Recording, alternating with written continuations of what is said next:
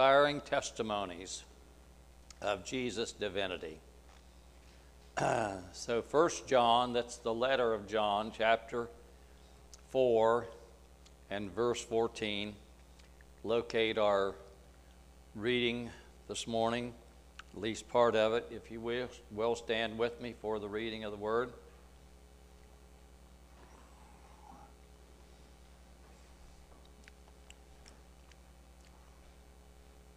And this is John the Beloved, now an old man, and he says, "And we have seen and do testify that the Father sent the Son to be the Savior of the world. And we have seen and do testify that the Father has sent the Son to be the Savior of the world."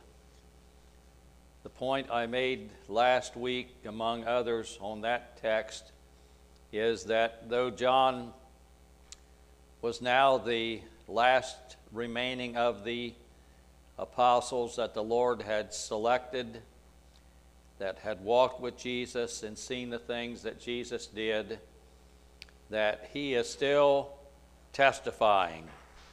He is still telling about the things that he saw, and that he is verifying that Jesus is the Savior of the world. And so I reiterate this morning that we need to keep on testifying that Jesus is the Savior of the world, that he is our Savior, and we need to own him. Let's bow our heads for prayer. Lord, this is your time. This is your word. I realize, dear Lord, that I have so many limitations to be able to adequately share the word, explain the word. But I thank you that he who called me to do this has assured me that he would be with me. And Lord, that when I falter and fail, that the Holy Spirit can communicate the word, even inwardly, even in such a way that the message cannot be missed. So I pray you'll help us this morning. I pray that you'll speak to us and help us to hear what you would have us to say. And we thank you, dear Lord, for this precious word. In Jesus' name we pray, amen. You may be seated.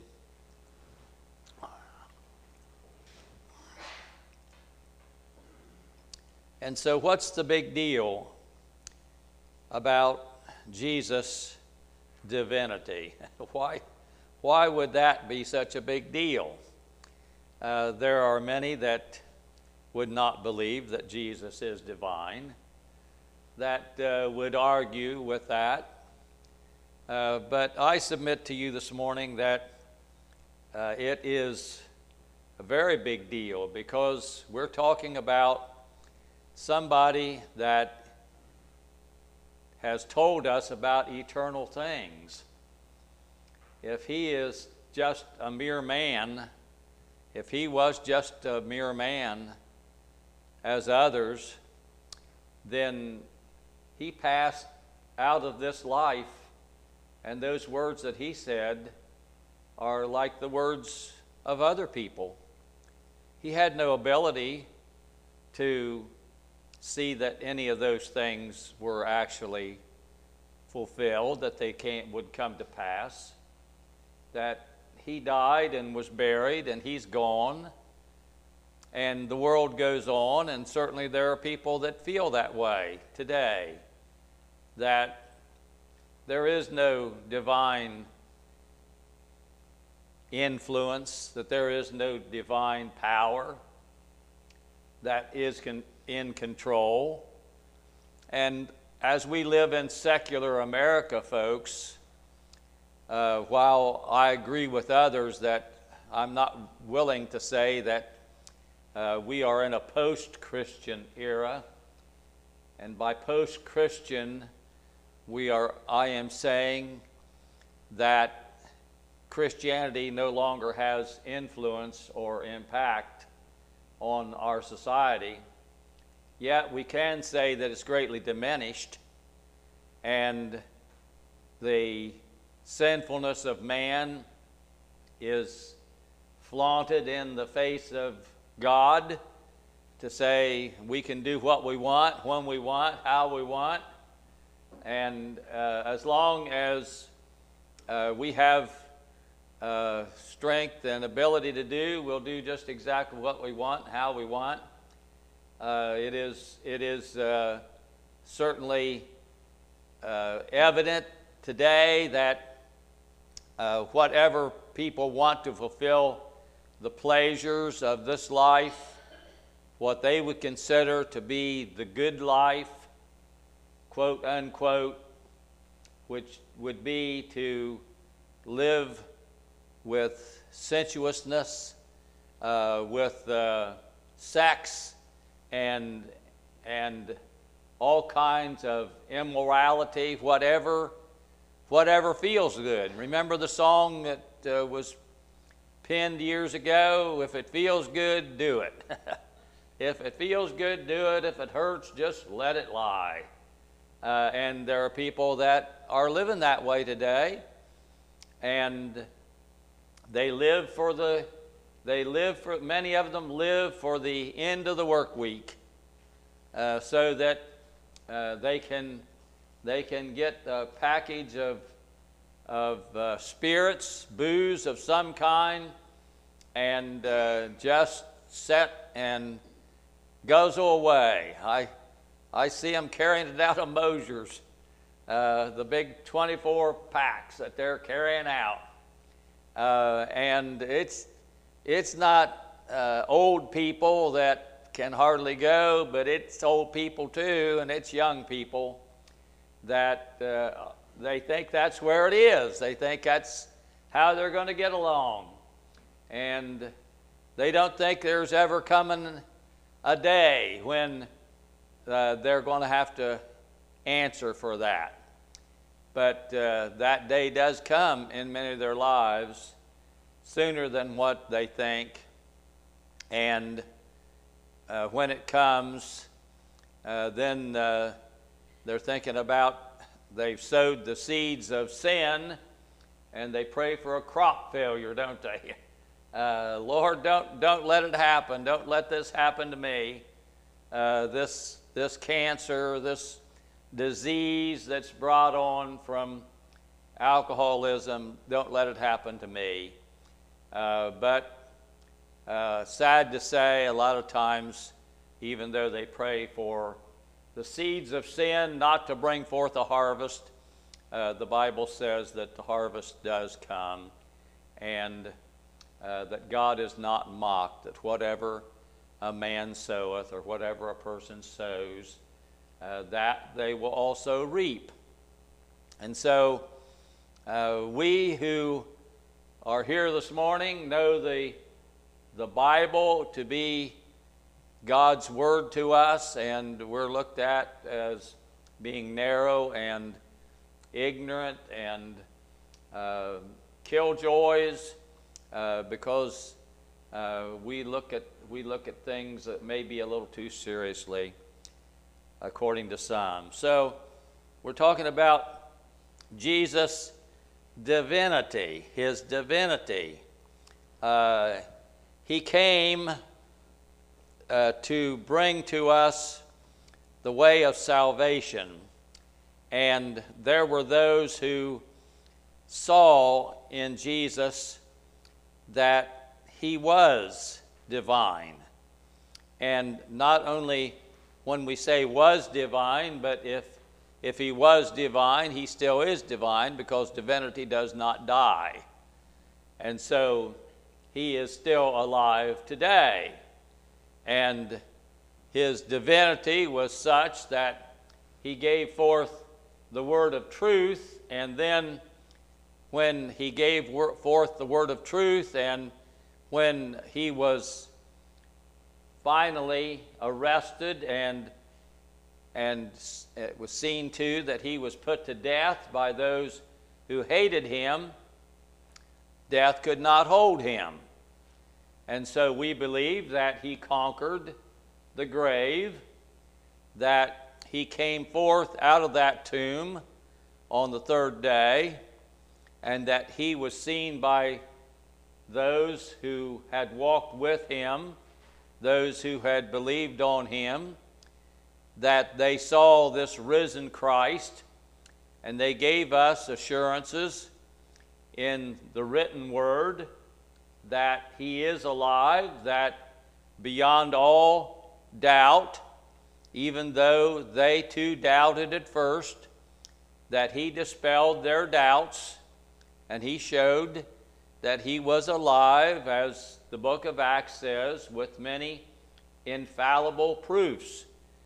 Proofs that cannot be denied, proofs that were such that it caused the disciples to stand up on the day of Pentecost and proclaim, even to those who had crucified Jesus, that he is alive and that death could not hold him. We know that all they had to do was say, that is not true. Those who were the enemies of Christ that had him crucified, they could have said, that is not true. We know where his body is. We'll bring forth his body, and we'll show that these disciples are bearing false witness, that they are liars. But there never was anything like that was ever done. And we know that after decades have passed and centuries have passed, there are still those today that would like to figure out what happened to the body of Jesus. They can't believe that he actually rose from the dead. But those who verified that they had seen him gave their lives, didn't they? They sealed their testimonies with the blood that they shed. And they did not recant. They did not say, we were just making this story up. They said, it is true. And they left us that testimony. So we praise God for that this morning, that he is divine. He was divine. He is divine. He did not come out of history. He came into history, didn't he?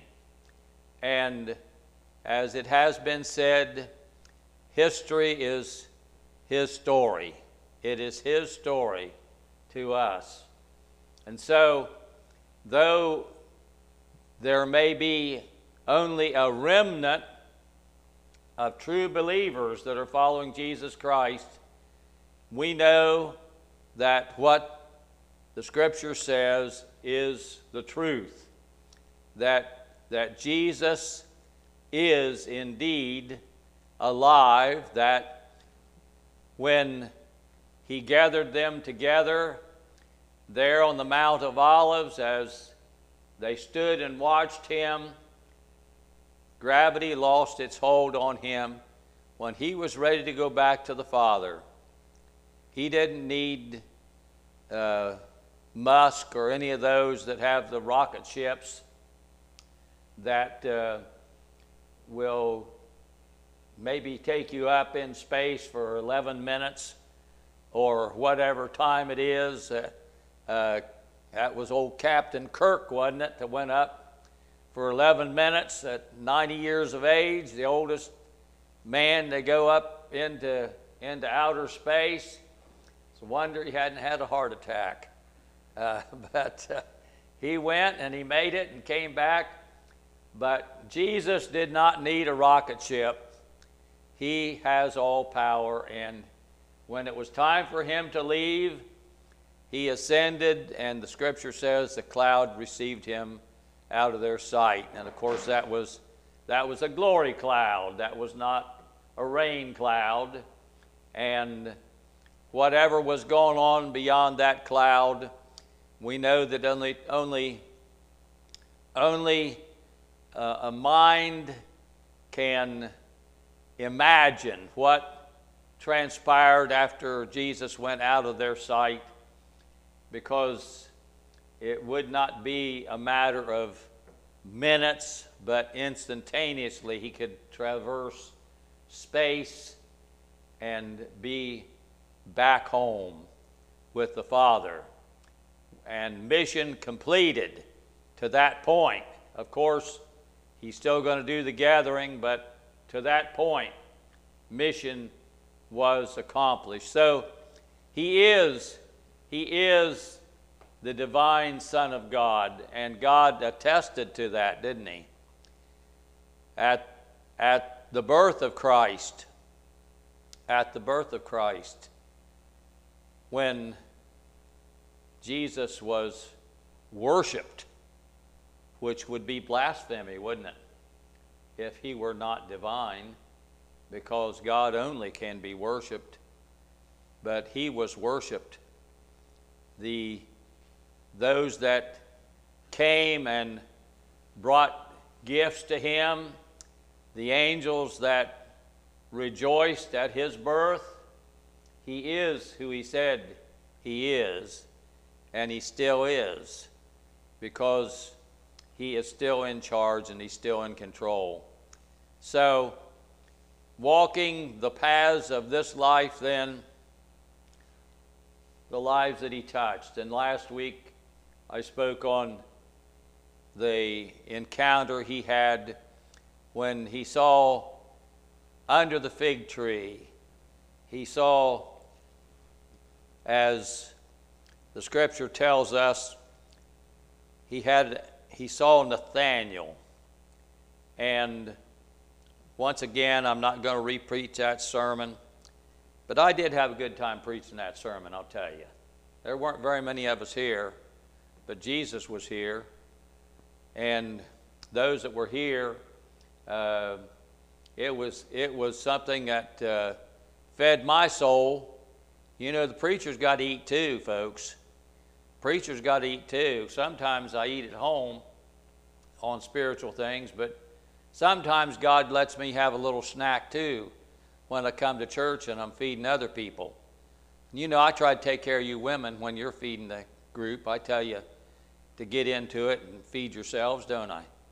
So it's good when God lets me have a little bit when I'm preaching and I feel refreshed and renewed and inspired with what the Word says. So, yeah, I had a good time preaching that. I can't say that all the time. Sometimes preaching is a whole lot of work and don't feel a whole lot of refreshment when you're preaching. But I thank God that there are those times that come. So, yes, Jesus had an encounter with Nathanael, and Nathanael had said to him in verse 49 of John, the Gospel of John now, not the Epistle of John, the Gospel of John, chapter 1, and verse 49, Nathanael answered and said unto him, Rabbi, thou art the Son of God, thou art the King of Israel. So there's other examples that could be given. I'm just kind of highlighting some of them here and there of those that were giving testimony. And we want to look now in the Gospel of John still, and we're going to read here in chapter 4 of St. John. And it tells us the story of when Jesus decided that he was going to go back to Galilee. He was going to depart into Galilee, and so he must needs go through Samaria. Chapter 4 and verse 4 says, he could have gone around Samaria. It would have been quite a trip to go around Samaria, because Samaria was just to the north of Jerusalem, and he could have gone clear across the Jordan River, way out around. If you look at a Bible map, he could have gone across the Jordan River and clear back up, and some Jews would do that. because they hated the Samaritans so much, didn't want anything to do with the Samaritans. And so they would go far out of their way to go around the Samaritans. Why were the Samaritans such a despised group of people? Well, when you read this story here in John chapter 4, it appears that this woman that is talking, that she was a part of Israel's race. But we know that there was something that took place when God caused the northern tribe of Israel to be carried away into captivity. And that there was a replacement of people that were put there under an Assyrian king called Salmaneser. And you find that story in the book of 2 Kings chapter 17. 2 Kings chapter 17 tells us that God allowed his people to be carried out of that northern kingdom, and that when they were taken away, and I'll read it for you here, 2 Kings chapter 17, and we are told that as they were carried away, that there were those who came and were replaced in that land, and they took the place of the Israelites. And when they took the place of the Israelites, they were not those of the nation of Israel. And so the scripture says, looking in chapter 17, and we'll read at verse 24. And the king of Assyria brought men from Babylon and Cutha, and from Ava, and from Hamath, and from Sepharvaim, and placed them in the cities of Samaria instead of the children of Israel. And they possessed Samaria and dwelt in the cities thereof. So the Israelites were carried away, and here in verse 24 of chapter 17 of 2 Kings, it says that others were brought in. And I'm not going to read all this to you in the interest of time, but if you want to read on, you'll see some of the strange things that happened. That these people that came in were people who were not acquainted with the land. Israelites were taken elsewhere, these of the northern kingdom. The southern kingdom was still in place, which was Judah and Benjamin.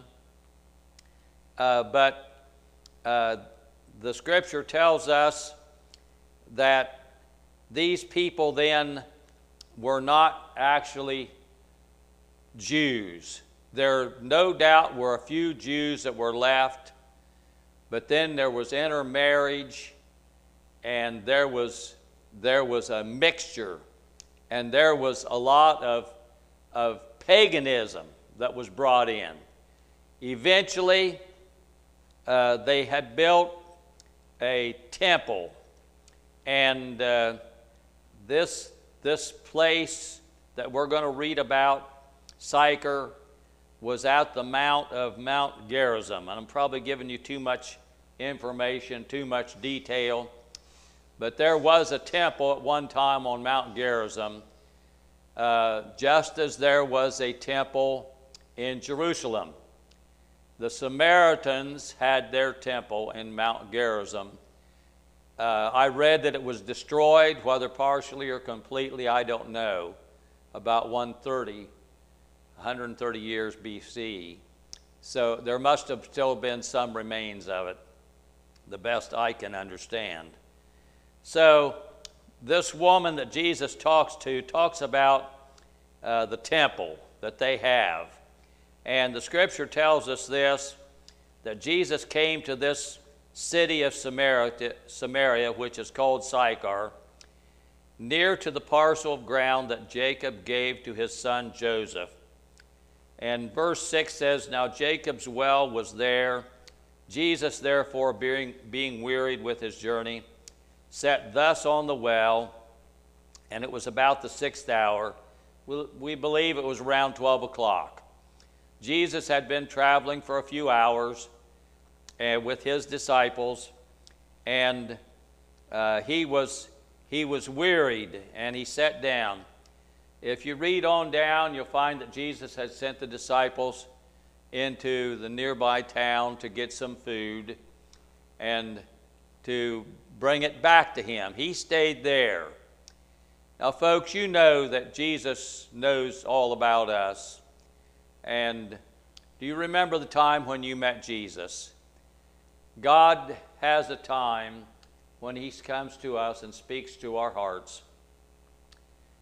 Jesus stayed behind not because he was too good to go into town, not because he couldn't move another muscle, but he stayed behind at this well because he knew that this woman was going to be coming to this well to draw water. And Jesus wanted to have time with her, to talk to her about spiritual things, and to reveal himself to her. And so sometimes we think, oh, this just happened. That was just an accident. It has been said that the word accident should not be used by Christians, that everything that happens in our lives, God is in control of, God knows about. Does not mean we should not exercise care, that we should not use common sense. But when we do the best we can, we don't have to think that it's just all happenstance, that we're just in the hands of fate. Because we believe as God's people that God is in charge of us. And that is, I want to encourage you this morning that when there's a lot of fear about the virus that we're seeing about us, remember we're still in God's hands, folks. And Christians have been strengthened and fortified with that faith throughout the centuries to say, God's in charge. I'm not going to leave this world till God's ready for me to leave this world. Now, that doesn't mean that you're supposed to walk out in front of a truck and say, it's not my time, because the Bible also says that we're not supposed to tempt God, that we're not supposed to presume on his mercy. But when we do the best we can, and as a minister of the gospel, sometimes I go around situations that are not considered without risk. There is some risk. But I have to trust the Lord with that I'm in God's hand, that God's going to take care of things, and I'll do the best I can, and I'll trust him for his strength and help.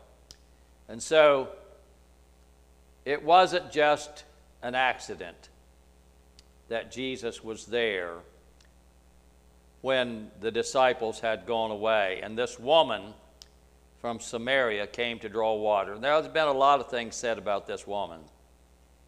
I just want to say what Jesus said, and that was that he began, first of all, to interact with her in conversation.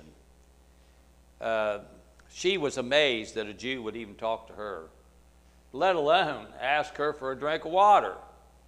The Jews have no dealing with the Samaritans. And yet, Jesus said, will you give me a drink? And she said, how is it you, a Jew, are asking a drink of me, a Samaritan? Now you say, well, Jesus was really desperate. I read it in a commentary. Jesus was really thirsty, and so this forced him to ask for a drink. This woman had come to the well. She had a bucket to let down into this well. This well was very interesting. Those guys that dug that well really had a job on their hands, because water in the Middle East, in this area, was very valuable, very valuable. And so when this well was dug, the servants dug down. I read that the well goes down 105 feet. Pretty deep well to be hand dug. And it goes through, they dug through a rock. I don't know how they did that. They dug through a rock, and when they did, they got down to where there was a spring down under that rock. And that's where this water was. It was spring water. Jesus calls it living water. It was spring water. And so Jews did carry a bucket with them. Now this woman came from town. She had a bucket. That wasn't a big deal coming a short distance, but if you traveled a long way, you wouldn't carry a bucket, you wouldn't think. But they carried leather buckets, I read, and rope, so that when they came somewhere, they could lower the leather bucket down and bring them up some water. Jesus didn't have any of that with him. So was Jesus so thirsty he had to ask this woman for a drink? No, I don't think so, because he talked to her all this time. Nothing said about her giving him a drink. And he told her about living water, and she's got curious about it. When the disciples came back, they wanted him to eat and drink. He said, I have meat to eat you don't know anything about. I'm satisfied with what God has done for me. So he wasn't so desperate that he had to talk to this woman, but he was engaging so that he could talk to her about spiritual things. Folks, I will say once again, we need to engage people in some kind of conversation about Jesus. We just need to do it, because he is the only hope. He is the only way of life. And so we need to use the name of Jesus and ask people, do you believe in Jesus? Are you a Christian? Do you know the Lord? No, I don't say that to every person, but I do say it oftentimes, that I want to be audible about my allegiance to Jesus, that I'm a Christian. Doesn't make me perfect, doesn't mean that I'm other than human, but that's where my faith is, folks. My faith is in Christ. Weren't those songs wonderful that Reverend Young shared this morning and that we sang as congregation? In Christ alone. He is our rock. Folks, if we will speak a word, it will help us not only to get stronger, it will help people that are around us to think about spiritual things, about what really matters. And so, Jesus had asked her for a drink, and she marveled at that. And he said to her in verse 10, now here's the key. This is a great key to this conversation Jesus had. Verse 10, Jesus said to her, "If you knew the gift of God, and who it is that saith to thee, give me to drink, you would have asked of him, and he would have given you living water." We know who the gift of God is, don't we? It's Jesus Christ. It's Jesus given for our salvation. He is the gift of God. She did not know salvation. She did not know the forgiving grace of Jesus Christ. But he said, if you did know that, then you would have asked, and he would have given you living water. When we come to know Jesus Christ as our Savior, we begin to experience a desire for more of God. We come to experience a thirst for the things of God. Blessed are they that do hunger and thirst after righteousness, the Beatitudes say, for they shall be filled. Jesus talked about this water over in the 7th chapter of John, where Jesus stood on the last day of the feast. He said, if any man thirst, let him come unto me and drink. He that believeth on me, as the Scripture has said, out of his belly or out of his inmost being shall flow rivers of living water. So when we come to know Christ, and when we reach out for more of him, receive the fullness of the Holy Spirit in our lives, then we have an inner bubbling, we have an inner force.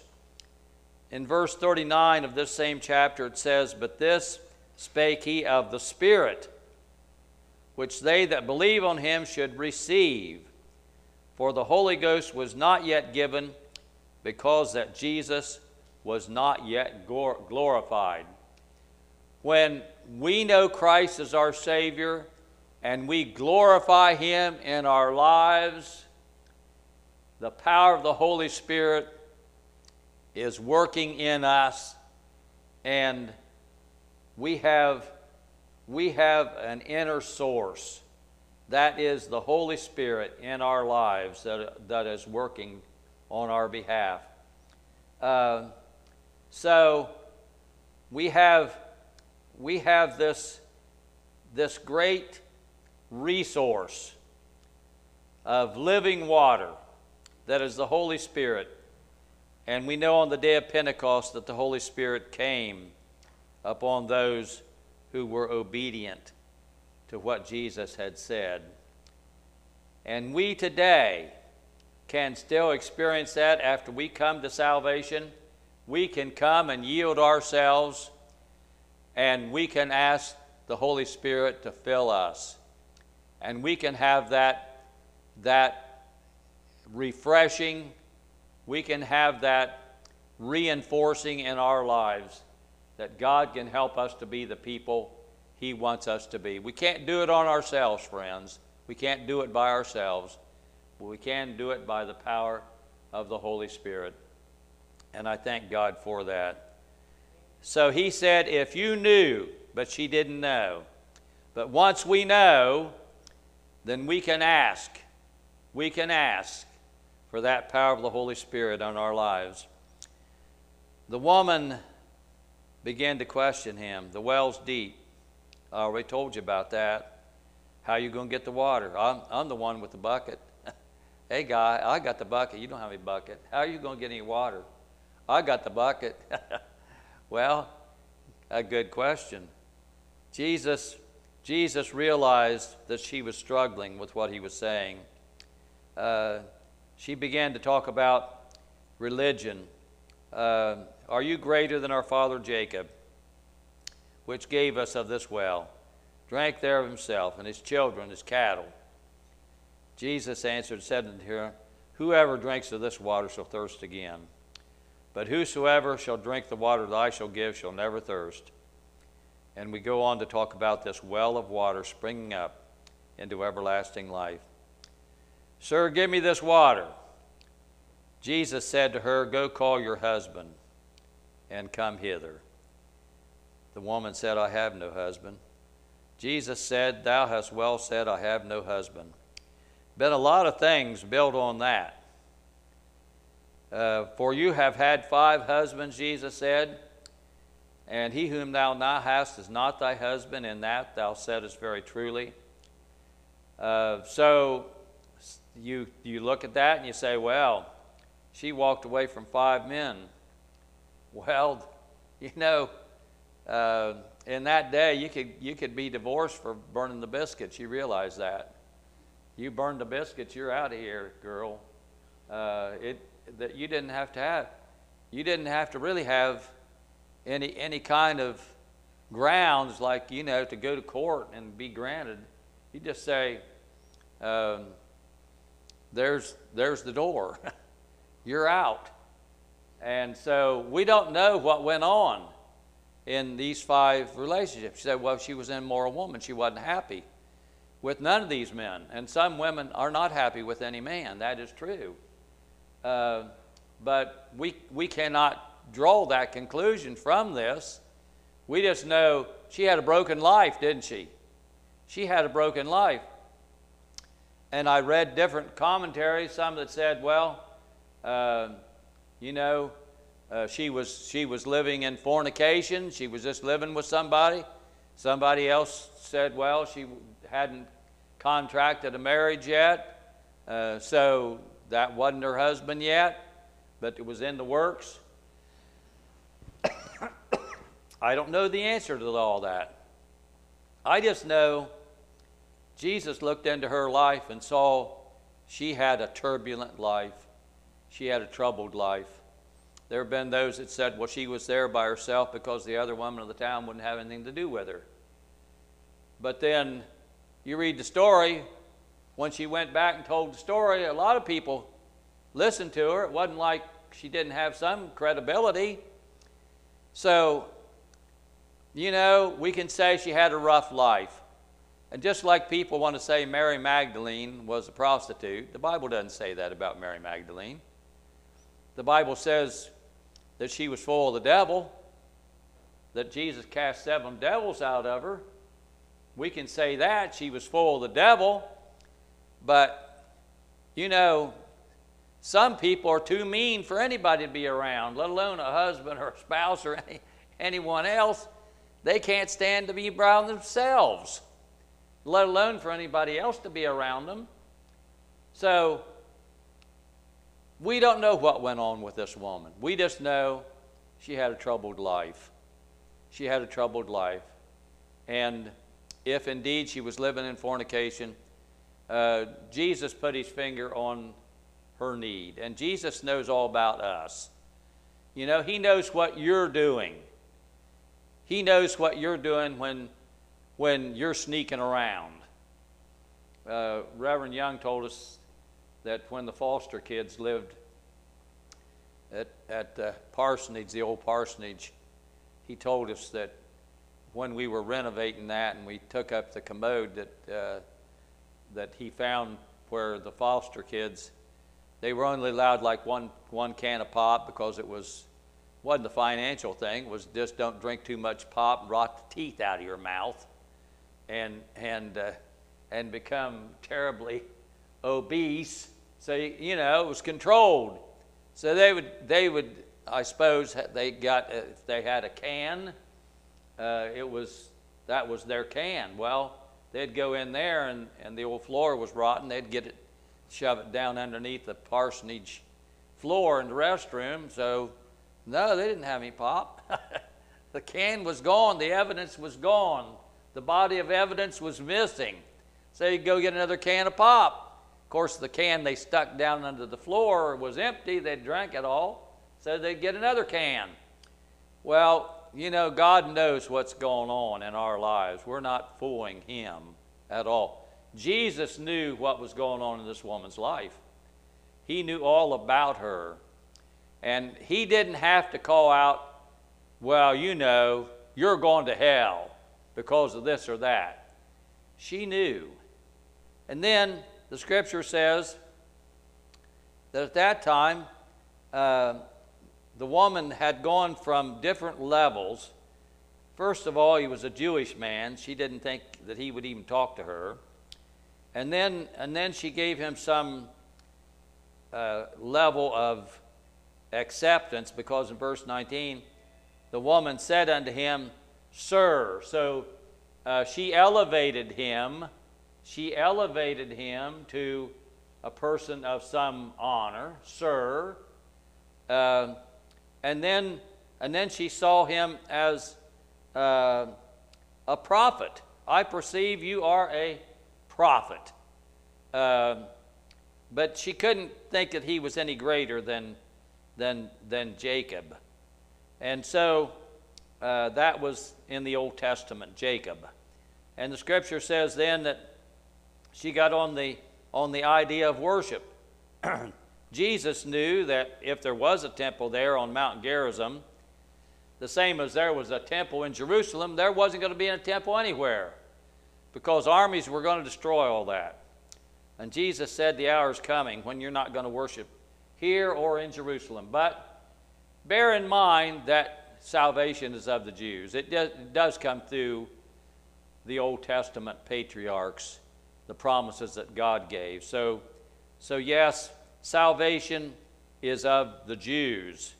And he said, but God is looking for those that will worship him in spirit and in truth. Now, the woman said to him, I know that Messiah is coming, which is called Christ. Messiah and Christ, the same thing, the same meaning. When he has come, he will tell us all things. Now Jesus says, I that speak unto thee am he. So there is a revelation. Now, when she goes away, folks, she goes, the disciples come back. They were amazed that Jesus was talking to this Jewish woman. And she leaves and goes back to town. You know what she did when she went back to town? She didn't say, hey, there's a guy out there that's saying he can give us water.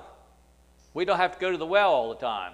She didn't say that. She said, there's somebody out there that knows all about me. He knows all about my life. Could this be the Christ? Could this be the Christ? And when she went, the townspeople listened to her, and they wanted to go see this. Now, she was a person that was so terrible, so down in the gutter. I can't believe that all these people would go running out there, but they did.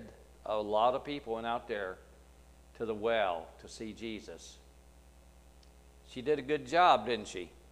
She did a good job telling about Jesus. They all came, and they listened to him. And the scripture says that when they listened to him, you know, they heard what the woman said. He knows all about me. He told me all about my life.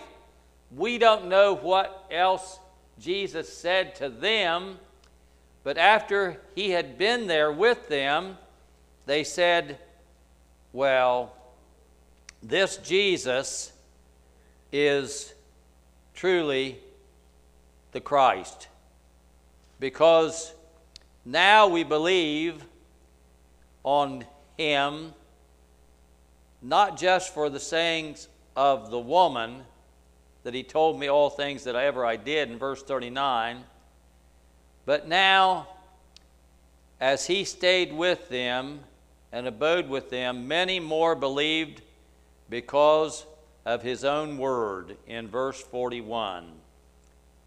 In verse 42, they said unto the woman, now we believe, not because of thy saying, for we have heard him ourselves, and know that this is indeed the Christ, the Savior of the world. So here's another testimonial that he is divine. He's the Savior. He came into the world with the message of salvation. They didn't know what was going to go into fulfilling that he was going to die on the cross. But they did know, we believe. We believe this is who this is. And so, another testimonial to the divinity of Jesus, that he is indeed the Son of God and God the Son. And folks, that's where I want my faith. That's where I want my trust, not in some person who says things and then dies like every other person, but somebody who transcends this life and goes into glory and then promises to come again. And that's where I want my faith and my trust. And I want you to have solid, foundational trust in this Jesus. And if it comes to the point where this life comes to a close and we never know when that's going to happen, I want to go out in victory to say, I'm trusting Jesus Christ.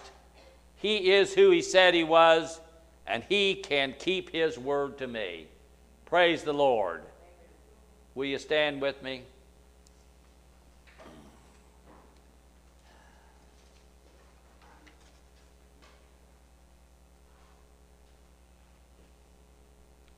I ask you to bow your heads. Are you trusting Jesus for your salvation this morning? Is your faith rooted solidly in him? It does matter what others of our families are doing. It does matter what people in the world are doing. We can't say it doesn't matter. It does matter. A lot of things that they're doing can break our hearts. But folks, we need to know that we have trusted Christ, that he's forgiven our sins, that he is God's gift to us, that we have received this gift.